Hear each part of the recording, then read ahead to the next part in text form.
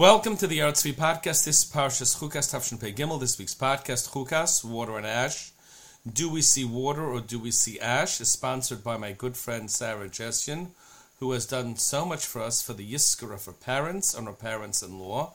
Brainas Bas Chaim Shalom Zeichel Bracha, Shraga Feivish Ben Yirmiyo Zeichel Bracha, Alta Shendel Bas Moshe Mordechai Zeichel Bracha, and Shlomo Ben Yaakov Leib Halevi Zeichel Bracha. For info on sponsoring this podcast or our Friday morning Zoom share, please visit ortzvi.org or contact us at ortzvi@gmail.com with an H, OHRTZVI@gmail.com. Our Parsha story, the story of the Mei Meriva, the story of Klal Yisrael struggling, searching for water, and Moshe trying to find the solution, trying to find the path, and the HaKadosh Baruch Hu offering that solution. It's the story of a thirsty people, of a leader searching for a solution, and in the end of an elusive, miraculously accessed water supply. Very unusual story, but it's really deja vu. It really is. There's a similar story much earlier, sometimes overlooked, but a very, very similar story, back in Parshas Beshalach, right after Kriyas Yamsuf. And what's the incident?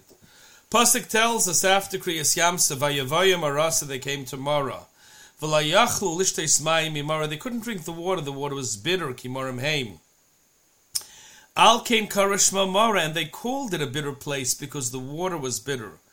And the people complained, Vayalaynu, man ishta, what will we drink?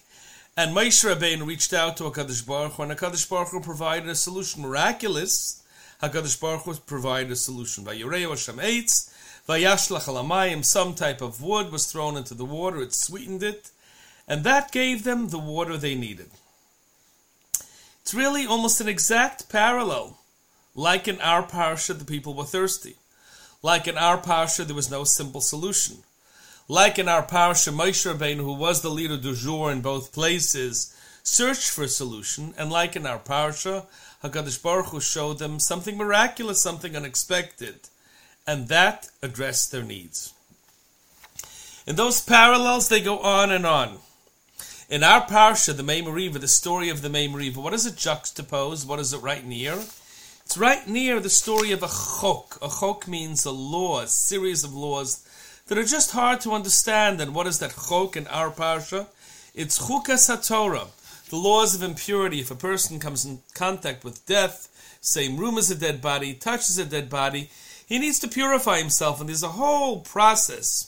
You take a calf and you burn it, you kill it, you burn it, you take the ash, you mix it with water, and you sprinkle that mixture on the person, and it's a process that takes time, but he or she will eventually become Torah. It's the paraduma. It needs to be a very, very specific red calf, young, something that didn't work, lots and lots of details attached. But it's the story of the paraduma, and it's so odd, so hard to understand, that it's called a chok, something that we don't fully grasp.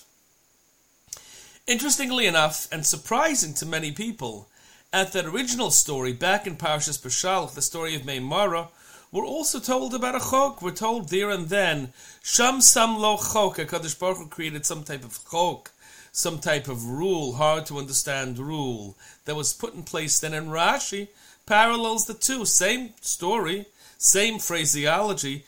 Why shouldn't he parallel? And so he quotes, B'mara, back then in Parshas Beshalach, Nasla Miktzas Mitzvos. There were mitzvahs that they were given, and what were they? Shabbos.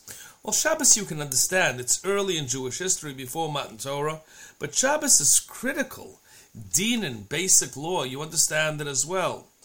But also, surprisingly, Paraduma. We're told that we were given the mitzvah of Paraduma right there and then. And at first you wonder, makes sense to give Shabbos early on, right after Yetzias Mitzrayim, even before Kabbalah Torah. It's a mainstay, it's a foundation. Makes sense to give dinim, basic law, society can function, that's necessary. But why paraduma? Why is that so critical? Why is that so relevant? Why is that so important? Why does that need to be given to us early? And then you give it a bit of thought, and then you understand. They had just stepped out of Valhalla. just left Kriyas Yamsuf, HaKadosh Baruch Hu addressed their needs in the most miraculous of ways. HaKadosh Baruch Hu addressed everything. Everything was handed to them on a silver platter. Yeah, the Makos in Mitzrayim, they were taken out of Mitzrayim, some type of Kanfei Nesharim, and then they're taken to Yamsuf, and again the sea is split, the Egyptians are killed, they survive. Everything is handed to them on a silver platter. But that's not the way it stays. After Kriyas Yamsuf, they're told by HaKadosh Baruch Hu to re-engage with life. They're out in the desert, and there are no Makos, and no Kriyas Yamsuf, and no miracles, and no food, no magic food, and no miraculous water. That comes later, the mun, the special water that comes later. Now it's humdrum life, and it's scary.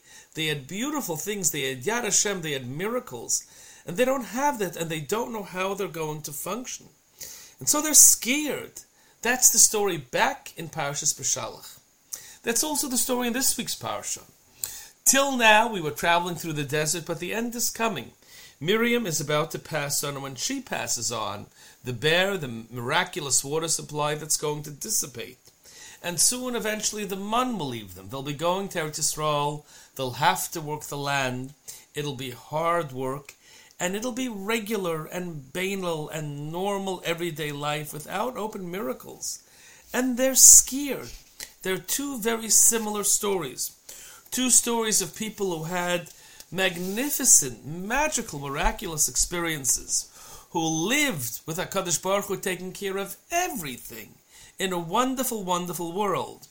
And both those worlds are being taken away, not for bad reasons. The time had come to graduate, to function in HaKadosh Baruch Hu's world the way HaKadosh Baruch Hu wants us to function. And in both those situations, they're scared. The beautiful world they had known was dying, that was being taken away. And they needed to grab on, to hold on, to grasp on to something new. And so what are they told? In both situations, there's a chok then, and zos Chukas Torah here. And what is that chok? That's paraduma. What do you do again?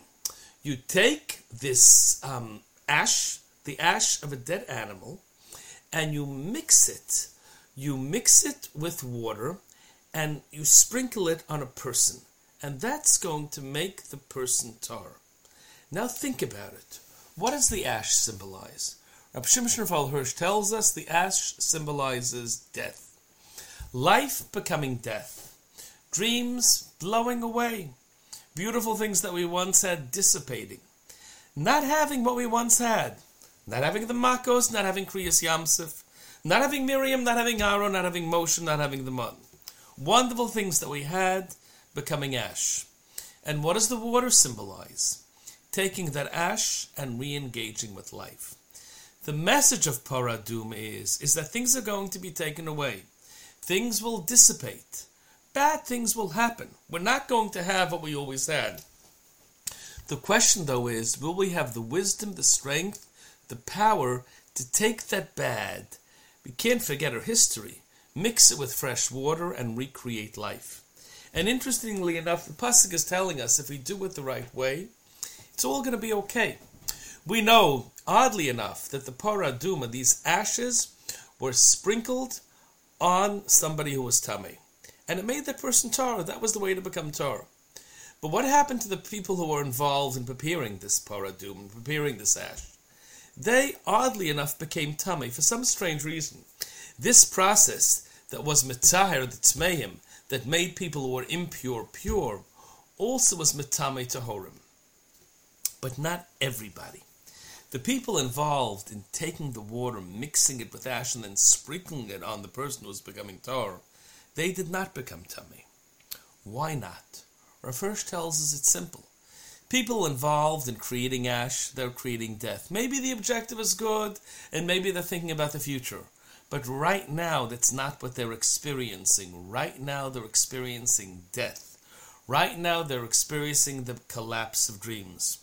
And so, they will become tamei. Maybe the objective is good, but they will become tamei. But the people involved in taking water and mixing it with ash and then sprinkling it on somebody, making him tar, they're involved in the creation of life. They're not going to become tamei. Something like that will never ever make a person tamei. And there's a message here for us. Every one of us has gone through deserts and experienced some type of Kriyas Yamsuf. We had situations that were great, that were taken away. We had situations that changed for the worse. And now we have to put one foot in front of the other and try to recreate. Take the ash that we had and mix it with water. If the focal point is going to be ash, we will be tamei. We won't move past our past.